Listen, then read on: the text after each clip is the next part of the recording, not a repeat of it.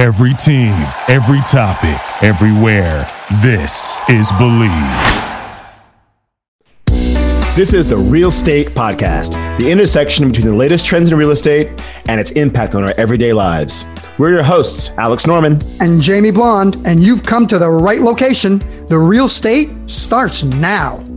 In today's episode, Life Change, Altering Career and Location Later in Life, we explore the intersection between changing one's career and how location can facilitate the pivot. Today's guest is Mitch Swergold, a corporate consultant, public speaker, writer, and coach. Mitch helps his clients increase productivity, reduce stress, improve health and well-being, and optimize their performance by training our most important and most overlooked assets, the human mind and body. A former lawyer, investment banker, and hedge fund manager, he took a one-year sabbatical to figure out life, which turned into 15. He has studied subjects ranging from Buddhism, meditation, and yoga to trauma, biohacking, and many others. Today, he shares what he's learned to help as many people as possible live happier, healthier, more successful, and fulfilling lives. Mitch holds a BA from Columbia University and a JD from Emory University School of Law. Mitch, welcome to the show. Welcome to the show, Mitch. Thanks for having me. It's a pleasure. So, Mitch, tell us a bit about yourself. Oh, thanks, Jamie, for the nice intro. I grew up in New York, and since a very young age, I've been into philosophy, biking, and the outdoors. I'm currently living in Miami, and I love exploring different cultures and helping people understand and train their minds. Thanks, Mitch, for being on the show. You know, the days of working for one company for your entire career and getting your gold watch and retiring to Florida are long gone, even though some of us have already moved to Florida. Here in Florida. Right. But, you know, people are living longer and stronger. You know, and most professions have experienced unusual twists and turns recently. And, you know, working in the same industry or job for your entire career is getting rarer and rarer. You know, there's many benefits of changing careers. You know, you can pursue meaningful work that's aligned with your values and priorities. You can launch a passion project or a social cause that have been the back burner forever. Or perhaps you can leverage experience that you've built over decades and start a business. But in most cases, changing careers later in life is a really, really good thing, and we should all do it. So, Mitch, tell us a little bit about what inspired the life change, and how old were you, in fact, when that happened? So for me, actually, it happened when I was 43, and I was working on Wall Street in a hedge fund. And I was very fortunate to understand what was going on with the banks at a pretty high level early on. And in late 2007, tried to explain to the guy running the fund I was working at that the banks were going to zero and the system was going to collapse. And he basically told me I was out of my mind. So started looking for another position. Everything was drying up. And by July of 2008, I gave my notice and decided I didn't want to be there for what I saw as very, very difficult and challenging and stressful experience, and to go sit on the beach in the south of France, figure out life, whatever that means, and see what came next and come back a year later. 1 year turned into 15, and here I am. So, Mitch, you were in the middle of New York City in the go-go years with all the glamour that comes and all the money and all the action. I mean, what was it about that life that was not fulfilling? I mean, what was it that was affecting you, and how did you know you were being affected in a negative way? You know, it is very exciting. I was traveling to different continents, different countries across the US as well, pretty much constantly.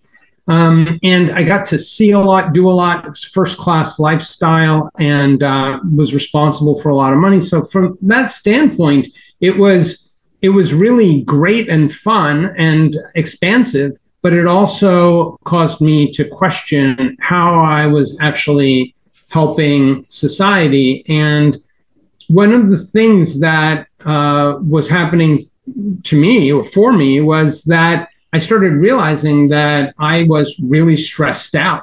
The pressure was intense all the time. I wasn't being kind to my body. And that stress, when you put it on the body, because you're not sleeping much and traveling so much, can really start to break it down. And I started spending a lot of time in doctor's offices in my 30s and 40s, and it didn't seem right. It didn't seem like the way that I should be feeling at that age. It seemed too early to be spending time in doctor's offices. And I think I was on autopilot. So while it was serving my intention to make a lot of money, I was not going to live to spend it. I had a lot of focus and tenacity and grit, but I wasn't aware of what I was doing to myself. And I think I was headed to a bad outcome.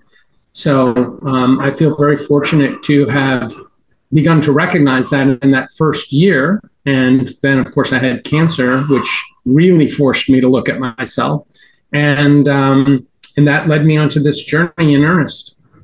I want to unpack that a little bit because I think there's a lot there to talk about. But, changing careers doesn't necessarily mean that you're giving up something, right? Or making a sacrifice. It's actually, in some cases, making major life changes can be for the better, right? There's a great book that I just started reading from David Brooks called The Second Mountain. I'm not quite sure if you read it, but it talks about changes in life. And the first mountain that we climb in life is towards career and money and success. Whereas the second mountain that we should climb later in life is for purpose and meaning. And the great book describes about how we go about doing that. And it's fascinating. And so it sounds like you decided to climb that quote unquote second mountain, if you will, at a point, and you seem like you're successful at doing it. So I'd love to be able to talk about not only the things, the triggers that happened, but more importantly, what you did with that insight and what you created for yourself. I like David Brooks a lot. I've read a couple of his books, not that one. And I did hear about that now that you mention it. And I think it's very insightful. My journey was a little different. I think people often think that these are purposeful decisions that are made to end up at the outcome that came, 15 years later. But it really was a series of one decision after another, where the attitude of the boat, if you will, or the plane was being adjusted, and the direction was being adjusted until I got to where I am. I originally intended to go back to the street after a year.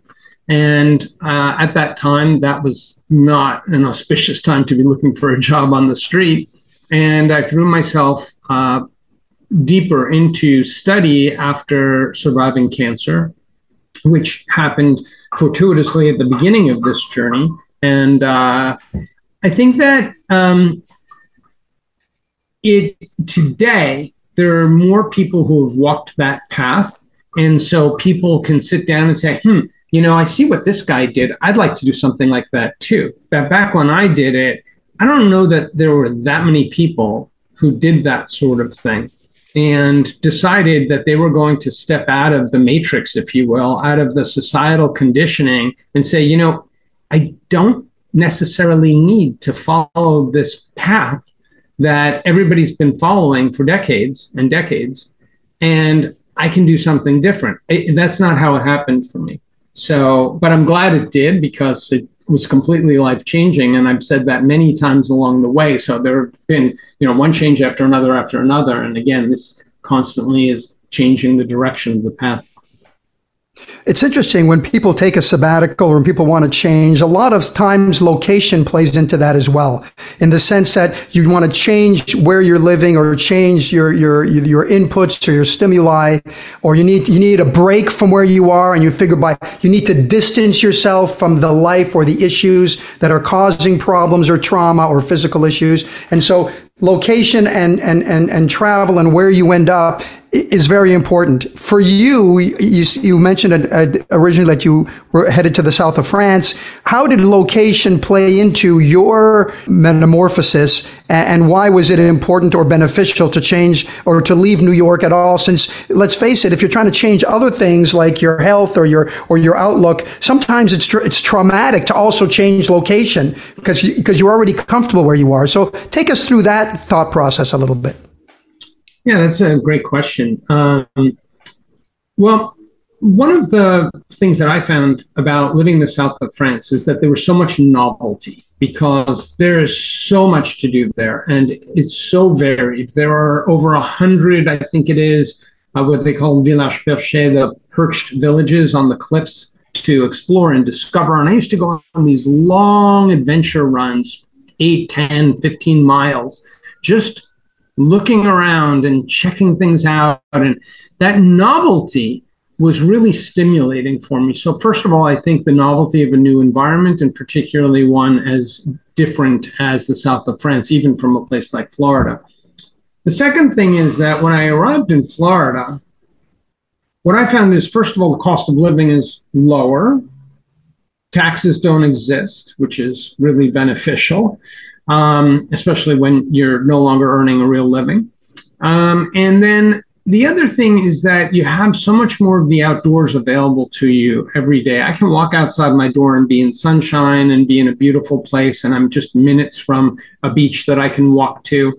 And I'm looking out at the water right now. In New York, if you don't live near Central Park, that's not happening, because even if you're at one of the parks along the rivers, you've got cars coming at you at 60 miles an hour just a few feet away, and it's not that calming for the nervous system, if you know what I mean.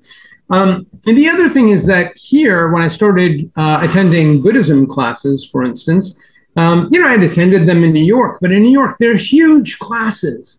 You don't get anywhere near the teacher, and you're lucky if you ever get to ask a question. Here, I was able to be in smaller class environments. I got to spend a lot of time with my teachers. I went to retreats and did all kinds of things that weren't so readily available in New York. So I think that makes a big difference as well. And then, of course, there's just the beautiful year-round weather. And all these changes that you made over the course of your metamorphosis, how has that manifested itself in terms of your mental health or your physical health? What positive changes have come from all this? Humans do so much better in nature, and studies show, they've done these functional MRI studies on novelty, on people spending time in nature, and they show that it just makes your entire disposition better. It makes you happier and you feel healthier.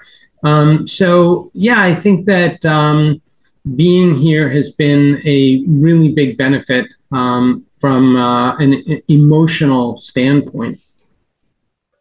It's funny you say that, because I would say I love nature, but I don't really love nature, right? I mean, I'm the kind of guy that has a Swiffer and a Roomba vacuum cleaner going. I've got, I'm averse to bugs. Just to say, so that would stress me out. Here. But I can appreciate the fact that everyone talks about nature. Everyone has this picture of you being in these rolling hills. It's beautiful outside. It's great, but get caught at night, in a rainstorm in the middle of nowhere. That's not fun.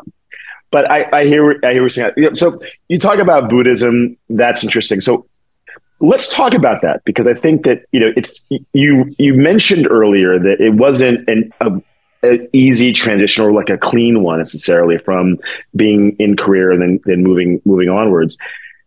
But you've also were purposeful about it, and you also made commitments, it sounds like, to education, to bettering yourself, to expanding your horizons, and putting in the work. So tell us, what were the steps and things that you did in order to prepare yourself for where you are now, so that we can all perhaps learn from that?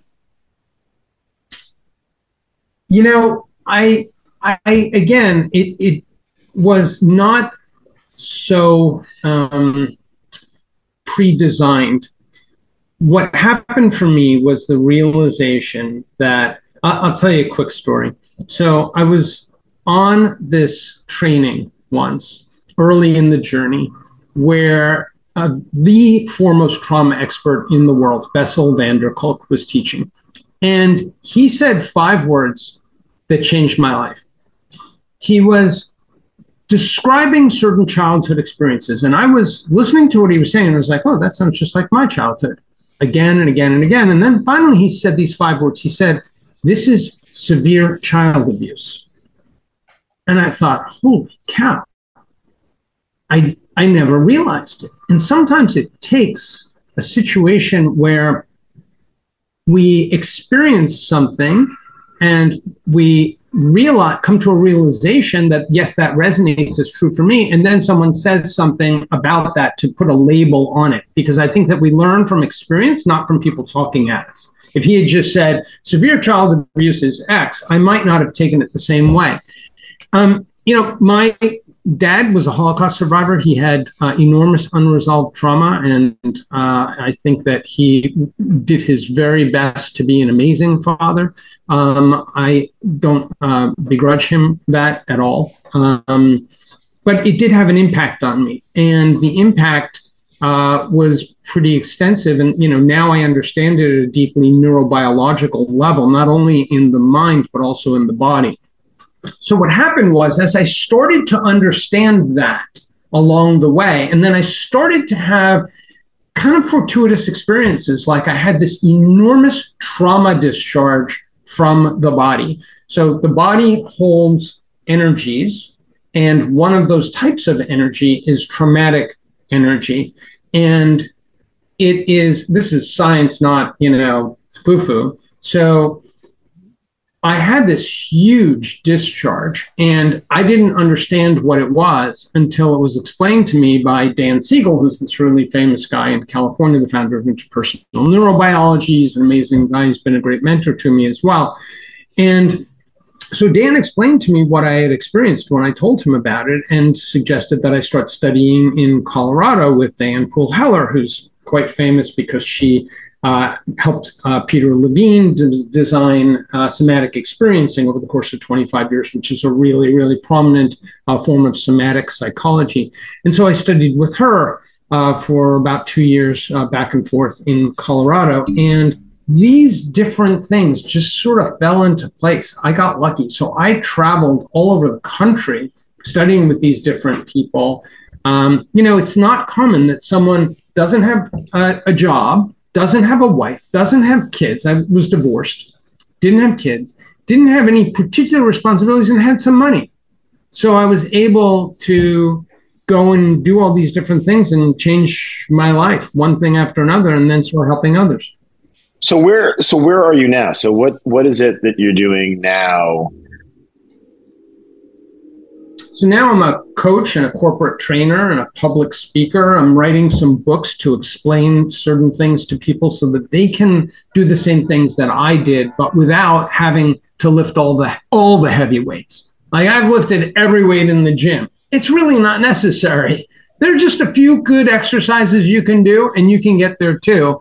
And, hopefully it saves people a lot of time, effort, and energy by having a guide.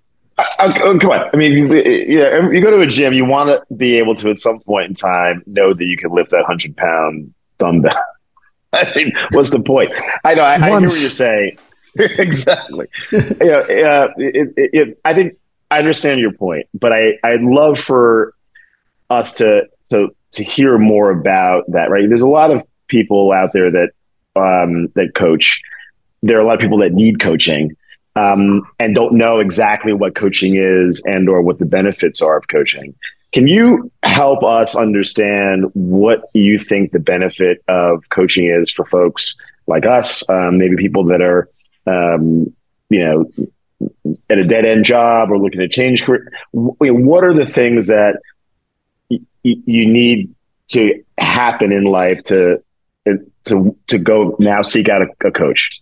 Sure. So we are all operating on autopilot. And this is something that has to happen for us to survive. We've evolved over 4 billion years to have some very entrenched beliefs and behaviors that are survival functions. And there are roughly 80 trillion cells in the body, every single one of which is performing many functions all at once and communicating with other cells as well. So we need to learn to overcome the part of that autopilot that has been dominating our lives and keeping us from fulfilling our potential as human beings, as individuals, and as a species. And it's these kinds of programs that actually have us involved in, all kinds of things in the world that don't serve us. So what I encourage people to do is to be curious, to never think that they have all the answers, to be humble enough to ask questions, to hear people out, even when they think they know, and to try everything, especially if you don't want to, because if you don't want to, in many cases, that's the ego actually saying, I like being in control. And if you try that, I might lose my grip on you. So I think that you shouldn't do that because I want to stay in control. So when you feel aversion to something, dive into that. Another word for being on autopilot is unconscious. And this means that we're unaware at a deeper level of the nature of reality, of who we are, what really resonates and matters in our lives. For me, I've decided that the most important things are to live a fulfilling life where I'm serving others, and even if I was an auto mechanic, I'd be serving others. But even taking that perspective to being an auto mechanic and not saying, I got to change this filter or change this part of the engine, but rather I'm helping this guy get to work tomorrow so he can feed his kids. By the way, Mitch, if you want to feel useful regarding cars, you want to come help me wash my car, I got no problem with that, by the way. I want you to feel fulfilled in life. But in a more serious note, I would love to hear, and I think Alex is alluding to this, I'd love to hear some examples of, number one, what do some of these things mean, like biohacking, et cetera, that you use? And more importantly, do you have some examples of people that you have helped and how your journey, how you've taken what you've learned and how you're coaching, some examples of how it can help in real life, whether it's on the corporate side or the retail side? Sure. So biohacking is using different technologies for the purpose of enhancing your physical and emotional and mental and spiritual well-being. So it's everything from using red and near infrared light. Human beings are much like plants. We need light, and light actually heals us. So I recognize how that sounds, but there are literally tens of thousands of studies. The preeminent guy in the field is a guy at Harvard.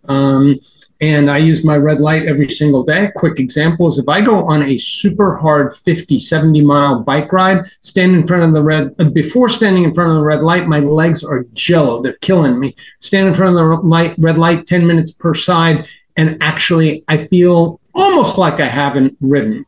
It's that effective. I've had injuries. I have healed them in part with red light. Neurofeedback is incredibly important for healing the mind, for healing trauma, meditation, yoga, somatic work, body-based work. That's not really biohacking per se, but supplements, grounding mats, all these things are very, very important. In terms of some examples, so a lot of people are in abusive relationships. And one of the things I've noticed is that I've had a lot of people come to me, both men and women, who don't even realize that they're in an abusive relationship. And sometimes they even think they're the problem. So helping them to understand these situations, how manipulation works, how to identify it in others, but also how to feel it in our own bodies when we're being manipulated and feeling our own feelings, noticing our responses that are the responses to manipulation. This helps people to understand what's going on, also strengthening their sense of the true self. And so that's one thing. Then on the corporate front, I've helped a number of hedge fund managers and also some investment bankers to stop self-sabotaging. I give corporate trainings about understanding and training the mind, leadership, biohacking, neurofeedback, and things like that. If you didn't know how to train for a bike race or a marathon, you could figure it out. But without researching it, the result might not be that great. It's the same thing with understanding the body-mind. You get a whole lot better results when you know how it works. I agree. I think life is more fun with company. And I think whether it's a physical change you're trying to make, mental, spiritual, having a coach, having someone there with you for the journey, guiding you, giving you support, keeping you on track that you don't make any crucial mistakes. I think that can not only be easier, it can be more fun. And I think there's a better chance of success. Would you agree? Absolutely. I think that, what I did in 15 years could have been done in a lot less time had I had the right kind of coaching for me. But a lot of what I learned was just developing at that time. I was very fortunate because if it had been 10 years earlier, I wouldn't have been able to do what I did. But because of the timing, it worked out well. And I've been there as these different fields across a diverse spectrum have become much more preeminent in our society. And now I'm trained across many of them. So when I hear the word coach, I think obviously about sports. And in today's athletic arena, coaching is as stressful, if not more, than being the player, right? Because if you lose a couple of games, the coach gets fired. For the most part, the team stays the same. A couple of guys get traded or whatever, but the coach is the one that's on the hot seat. But the coach's goal is to get the players to play the best of their ability and to win the game at the end of the day, or the championship. But it's about winning at sports. In some cases, when I think about a life coach, I think about winning at life. What is winning? And what does that look like for people? That's a great question. So I think that coaching is much more, coaching when we're talking about body, mind, soul, spiritual growth, personal growth, is much more about the process than it is about the outcome, because there is no there. It's an ongoing process for all of us. I don't care if you're the most advanced person on the planet, you're still in the journey and constantly working on yourself. So I think that you have to find what resonates for you, and to find, there's a joke in coaching. How many coaches does it take to change a light bulb? One, but the light bulb has to want to change. So the first thing is you need to be committed. You really need to be committed. And then, as I said, it's a process. So, there have been many times along the way where I said, wow, I got it. I finally get it. And then realized when life kicked me in the butt yet again that, okay, there's still more. As I said, it's an ongoing process. It's not a destination. It's a road to travel on, basically, right? And what was the comment you made to me the other day about the chicken and the pig? The chicken is involved, but the pig is committed. Yeah, for breakfast, the chicken's involved, but the pig is committed. Right. So you really, I think you got to be committed. You do need to throw yourself into it and say, this is what you really want. In terms of finding the right coach, I think that it's important to ask what the coach's journey has been like, or to get a feel of their approach and how it may work for you. It's challenging to guide people if you haven't already walked the path that they are on. And that doesn't mean the specifics of that path. Like, I've coached women. Obviously, I haven't walked the path of a woman. But we can understand from an awareness standpoint, from a consciousness standpoint, from a getting off of autopilot standpoint, where people are along the way and help them to rise to a different level. It also depends on the level of complexity of the issues that someone's dealing with. There are basic coaching programs that a lot of people are trained in, and those can be perfectly effective for helping people to accomplish this or that kind of thing in life. But if they really want to have significant growth, both at the spiritual and personal level, as well as any kind of physical healing and good health and relationships, that requires someone who's got vastly more training than your typical coaching programs offer, and who has a great breadth of expertise and experience. And finally, I think something really important is that you want someone who's empathetic, but will hold you accountable, rather than someone who's dogmatic. Because when you have someone who's dogmatic, they're often caught up in spiritual bypassing, where it needs to be this way. And if you're not doing this, then you're a failure, which isn't really helping you in the first place, because they need to be building you up and helping you to grow to different levels, not breaking you down because you didn't achieve whatever the goal was in that particular moment. So we don't want to be justifying harmful behaviors or patterns. And it just doesn't transform people. It's like fitting a round peg into a square hole. You can get it in there if you really use a lot of brute strength, but it doesn't create transformational change. Well, listen, I've changed careers over the course of my life. I mean, it was more of the normal corporate changes from one industry to another. And then I made a big change from the corporate side to the entertainment side. And it expanded my horizons in many ways. I viewed things differently than I'd looked at them before. What became important in life changed over time with me, which I think is also part of hopefully growing and achieving some wisdom.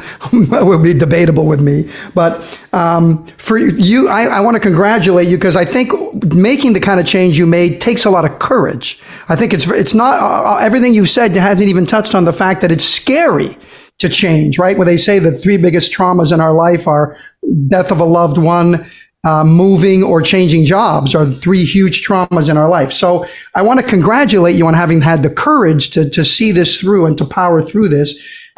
What advice would you give for anybody who's looking to make those type of changes? How should they start, or what should they evaluate? And then how can people get in touch with you if they want to take advantage of everything that you've learned and you've experienced and improve their lives with your help? Well, first, thanks. That's kind of you to say. You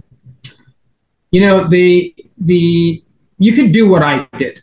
You could take 15 years off, travel to trainings all over the country and even on other continents. You could try all kinds of modalities. You could do pretty much everything under the sun. Or instead of reinventing the wheel, you could hire a coach to guide you. It's more enjoyable and it's faster because you have someone keeping you on track and who's got a big toolbox to pull out of there, whatever's going to help you.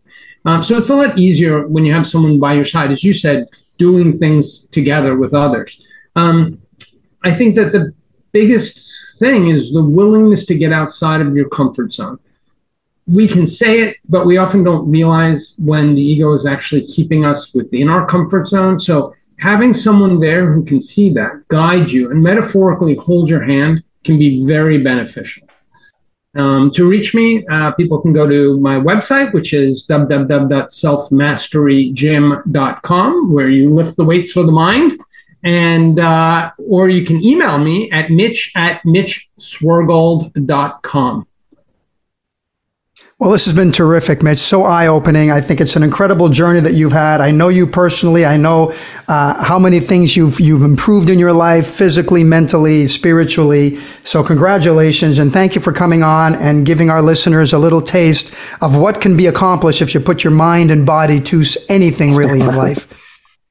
Yeah, thanks, Mitch. This has been very eye-opening and informative. Myself have changed careers a number of times and enjoyed every moment of it.